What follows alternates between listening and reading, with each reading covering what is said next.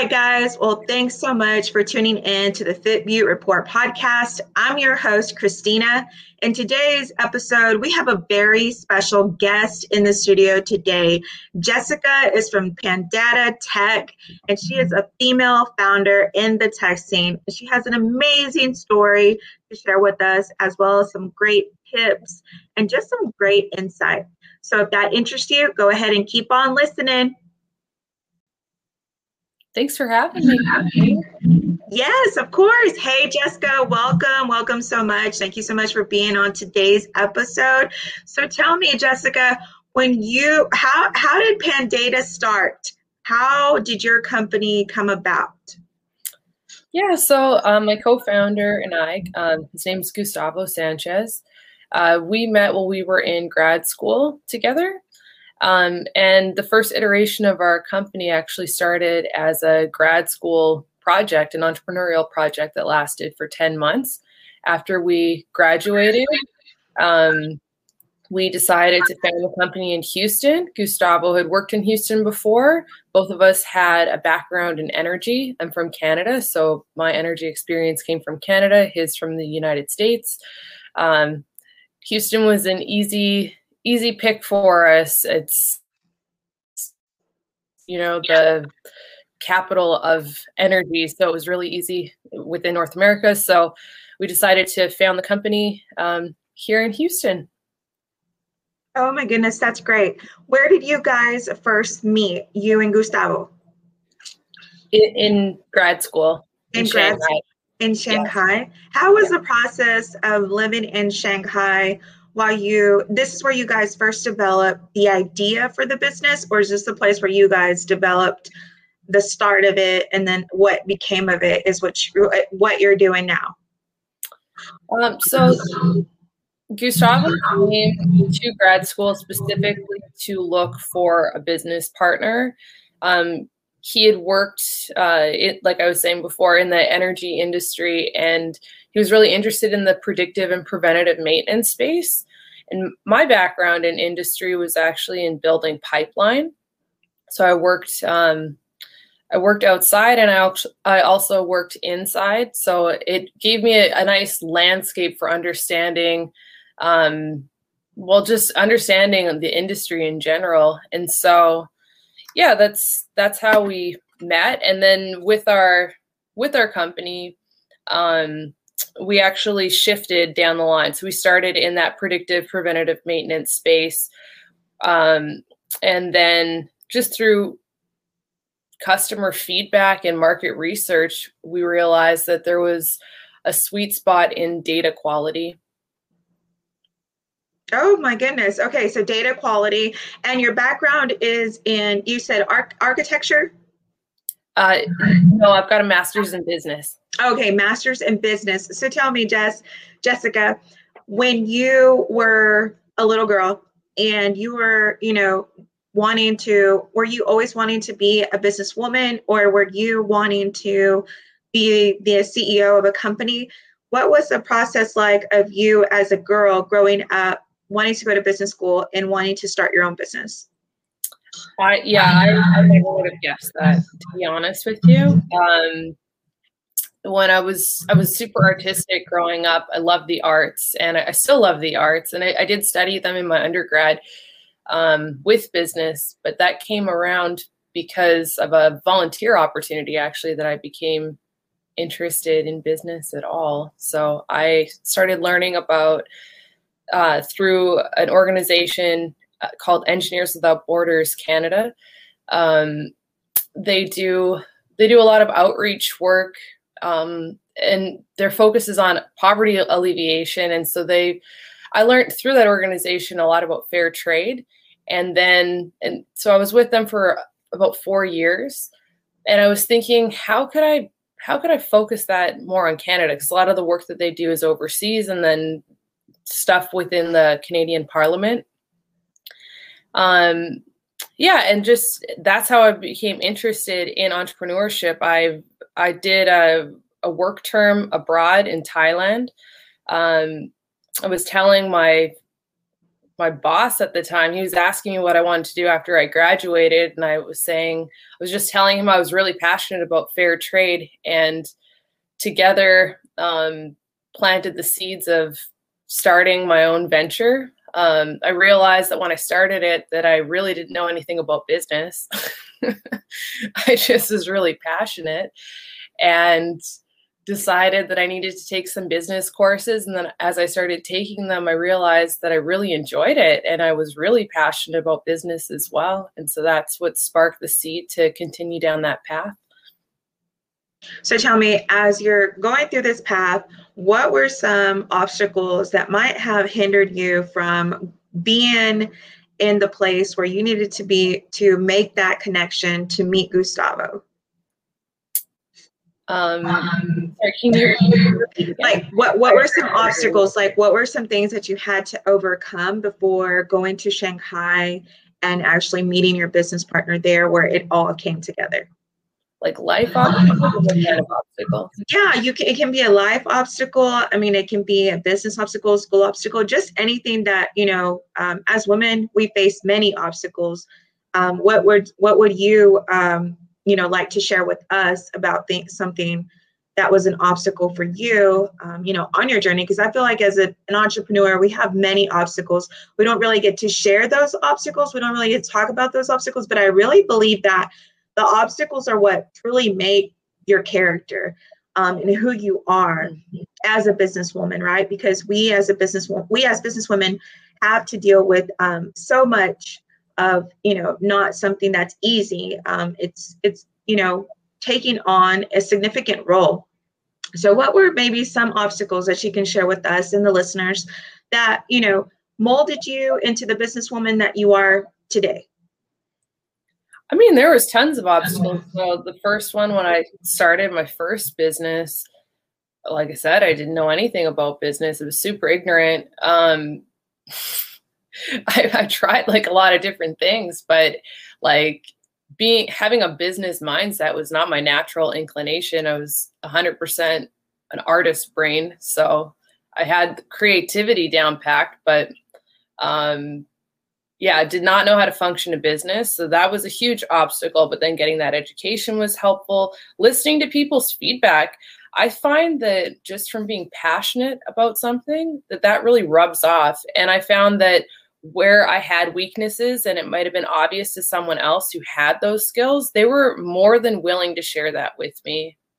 And I found that through and through. And now being in the position that I'm in when I'm mentoring people, I feel the same way. Like it's a really cool like 360 experience where if I see someone that's doing good, that wants to achieve something, and they roughly have the path to get there, but maybe don't know all the things. Maybe they don't have like a full toolkit. They need a little bit of help along the way.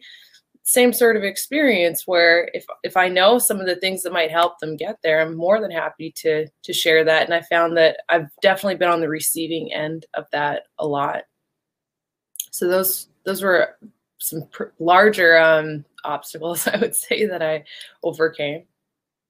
So when you first started your business and you had no idea, when you did experience the failure in the first business, how did that not weigh on you as your confidence? I know that a lot of women struggle with confidence in their abilities, and they may not feel like they're not that they're not worthy, but that they just don't feel like they have enough experience, is what I hear a lot of times. Yeah. And it's not necessarily that we don't have the enough experience. It's maybe because men, and this is a survey that I found online and that I read on, that men who don't check off all the skills in a job requirement or a job description, they'll still apply for it and they'll just figure it out and do it along the way and be confident about it. Versus a woman, she doesn't check off all the skills, so she feels like she's not able enough when she probably is just able to do the job just as good. How did you how did your confidence play into your role in shaping you when those failures did occur? when you started out in your first business? Yeah, I think so. One, I never framed them as failures because that business, although like I was not successful at first at knowing all the things that are helpful in a business, like effective ways of promoting myself, all these different things, still didn't consider it a failure. Like it's shaped and things got tweaked, and I was able to continue doing that for 6 years. Until I chose to go back into the workforce. But yeah, I mean, confidence plays a big role in that. It's not being an entrepreneur is definitely not for the lighthearted. There's a lot of, I mean, you know this yourself, I'm sure, Christina, that there's a lot of hats that we're wearing. I've definitely had to shift the way that I look at things, in the sense that I think part of my artistic inclination pushes me to want to make things as nice as they possibly can. and perfection cannot be the goal. At least this is my understanding of it for how I live. I just can't be perfect at absolutely everything. No one can be perfect at absolutely everything. And so just like just allowing that space, I think that was so helpful across the board, and knowing and being confident in that choice. So just because I didn't know everything, just accepting that and understanding that there's other people that naturally we're going to attract into our lives that have really different skills than us, and being also confident in them being able to help in those ways or really lead in those ways. And then for us to stay in our lane, and to do what we're really great at. Absolutely. I mean, definitely. I don't look at failure as the final result. If anything, I look at it as a learning experience. I think you are the same way. And I feel like as entrepreneurs, you have to feel that way. You have to look at things that way. And of course, an entrepreneur is very optimistic, versus, someone who is not so optimistic. Our optimism, I really feel, is what drives us as well as our passion, because without optimism, we really would not know exactly how it's going to turn out, but we're hopeful that it turns out for the best. And even when it doesn't, I feel like it goes or it happens the way that it should happen, for all the reasons that we may not know of, because along the journey of becoming a businesswoman, it really does mold you into who you should be, your personality, your character, how you treat others, how you do business. It ultimately, it all, it's like different pieces, and it comes together and it makes you and your personality as a business owner. So yeah. I do want to ask you. Sure. Okay, we're in this new age of female founders and technologists and tech founders. How does it feel like to be a tech founder with no tech background? I mean, it feels good. Some days can be challenging if I'm in a technical meeting, and that isn't my background. But then I guess it kind of loops back to what we were saying before. My co-founder, he is our technical founder. I'm the non-technical founder. There's a lot of non-technical things to do in a technology company. Yeah. And so I keep myself busy, that's for sure. But yeah, I would encourage anyone that's interested in technology that might not have a background in engineering or some type of a math degree or computer science or, any range of those more quantitative skills. If that's not you and that's not like where you thrive or where you want to thrive, that's okay. I mean, there's so many other things that you can do within that business, but that's where I try and focus my energy. And again, it comes back to what I was saying before that, where it's like, you don't have to wear every single hat and be perfect at every single hat. Like there's very few people that function in that space and really can excel in all of those directions. So I try and focus on what I'm good at, and yeah, that's it. That's really great. When you are the non-technical founder, and you are in these meetings, these board meetings, as a female CEO in a boardroom, it can sometimes be intimidating. I know, especially because in most tech companies, there's only a few women in the actual meeting, sitting in the meeting. How has your experience been as a woman? Because I know there's so many different sides to being a woman in the boardroom.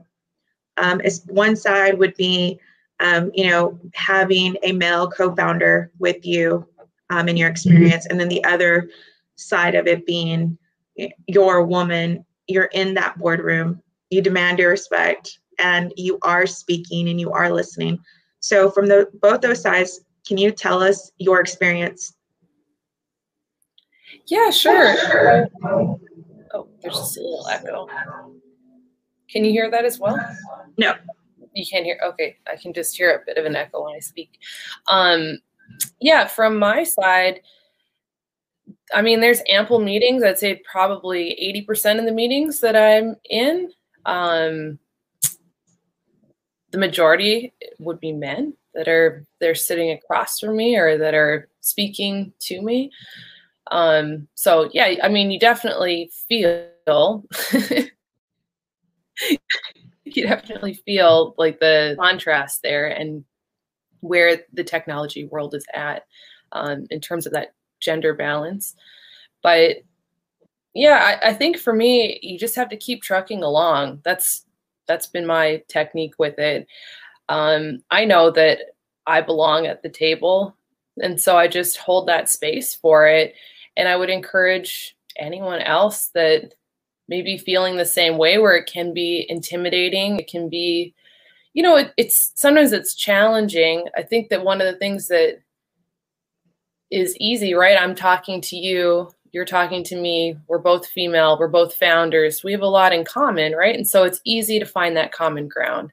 So I think that when you're able to find that common ground with the other person that you're sitting across from, that maybe if they don't look like you and they don't talk like you and they have a completely different experience in life, that's okay. It might take a little bit more work to get there, but I would just encourage, and I've just encouraged myself to just hold that space and to find that common ground, and it comes. I mean, it's not always easy, but it comes along, and I just keep at it, and it'll change. I'm confident that, in my lifetime and with the generations that are coming up, that 80%, that's going to shift. Like maybe even in the next 5 years, it'll be 70%, 60% more. I think that we'll start seeing more of that trend just by doing things like what you're doing right now, promoting the technology industry to people that might be non-traditional to the technology industry. And I think it'll look even better by having that inclusive atmosphere. Very true. I feel like the gender balance is right now a huge thing that's going on. And I'm really glad that most people are open to the conversation. And a lot of people are looking to diversify their workforce or have inclusion of women or minorities. So with that, you are a female and your other founder is a male. When you first started out, did you want to have a female founder, or did you want to be with a male founder, or did it not matter at all? And now that you do have your male founder, how do you balance each other? Yeah, so I think it's I'm just gonna see if I move the mic. That helps. Yeah, so when we started, I actually wasn't planning to hop into another company. I got pulled in though. It's what I'm supposed to be doing.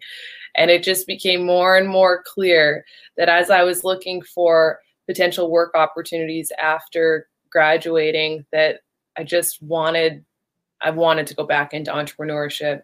because we had started this entrepreneurial project while we were still in grad school, we had a mixed team. So we had other team members at first. And then after we graduated, it was Gustavo and I that wanted to continue on and to create a company. So the thought of male, female, it wasn't really even a thought. I knew that if I went back into business, that I would really love to do it with another person, at least one other person, because I think that you just balance each other out. There's things that you're really great at that someone else isn't, and vice versa. And so I think that there's a lot to gain by having a founder. So I've enjoyed that part of the experience. And then can you repeat the last part of your question, please? Yeah, how do you guys balance each other out, and how has that been, having a male founder and a female founder, just, you know, working together? Because that is the true representation of gender balance and inclusion for, you know, women and men in a CEO position. I mean, you guys are the prime example. So that's kudos to you guys. I feel like that's so great. But how has it been? I mean, I think you answered part of it. The other part would be, you know, did you feel like that was something that's going to change in the future? Or do you feel like it's going to continue evolving as more, you know, gender inclusion and women are included? Because right now they're not included as much, but how do you feel it's going to change in the future?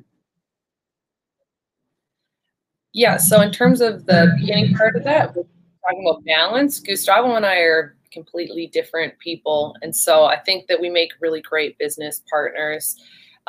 He sees the world from such a different perspective that I do. And so we really try to maximize that when we're approaching a problem. So he'll go off in his direction, I'll go off in my direction. And we're really grateful that the product that comes out of that, I think, reflects both of us and both of our strengths. So I'm really grateful to have him, and I think that he's really grateful to have me. I think that we do balance each other out. And then in terms of going forward, looking to the future, I would really encourage any founder. So to me, it's not about whether it's gender. I think that just trying to find diversity, whatever that looks like. So when you're looking for another founder, I think that that's so helpful. It's so helpful to the business. It's helpful for who you're going to attract into your business. I think that you're only stronger by getting those different perspectives, whatever they look like. So that's what I would encourage. And I think that will naturally take place as well. It depends on where you live and what's accessible. But like I used to live and work in the UAE, and one of the things that I loved about working in Dubai was how you'd get so many different perspectives. I worked for 2 different companies there, and I just loved that. So it was different people from different parts of the world. They had different native languages, different cultures, different genders. And I just felt like that was such a strength of that area. And we see that here too in Houston, where there's a lot of diversity in Houston. And I think that's why Houston is a place where entrepreneurship thrives and business thrives, because we make the most of that. Yeah, Houston is definitely a great place to be to start your business. I know that I moved here to Houston from a surrounding city in Texas to come start my business. You also moved from here. Gustavo also moved from here. So many people come to Houston to start their business. Many opportunities are out here in Houston, and I'm really glad to be here. I know you are. I know, we found each other because of the ION, and that was really great. So if you could leave us with some last words of wisdom, maybe, or maybe something thoughtful to our listeners who maybe are considering becoming female founders or wanting to start their own business. I would encourage you that if you see potential in some sort of business opportunity, or you're really passionate about something, just to take those steps forward. Even if it's just a few small steps forward, and just being confident that you're able to get yourself there, even if you don't know. I like to think of it as you're driving from one destination to another, and maybe you've got some bad weather in between, or you don't know what's going to be in between. You know that you're going to make it eventually. And it's just having the faith that you're able to follow that path there, and being open to feedback, open to working with others, and being just confident in yourself and in your vision. Absolutely. Confident in yourself and in your vision, and just knowing that, obstacles may come, but they do not last forever. Yeah. So coming out from them is one thing that I want to always encourage the listeners, to let you know that hard times don't last, tough people do. So definitely, Jess, where can we find Pandata Tech online? Yeah, so we've got a website, we're on Instagram. All are pandatatech.com, so PANDATA tech.com. Awesome. All right, guys. Well, you heard it here. So you guys follow her. I'll also be linking their website and their social media handles to this episode. You can listen to it on Google, Spotify, and anywhere you listen to your podcast. As always, guys, thanks so much for listening and tuning in into today's episode. As always, peace and love. Bye. Thank you. Thank you.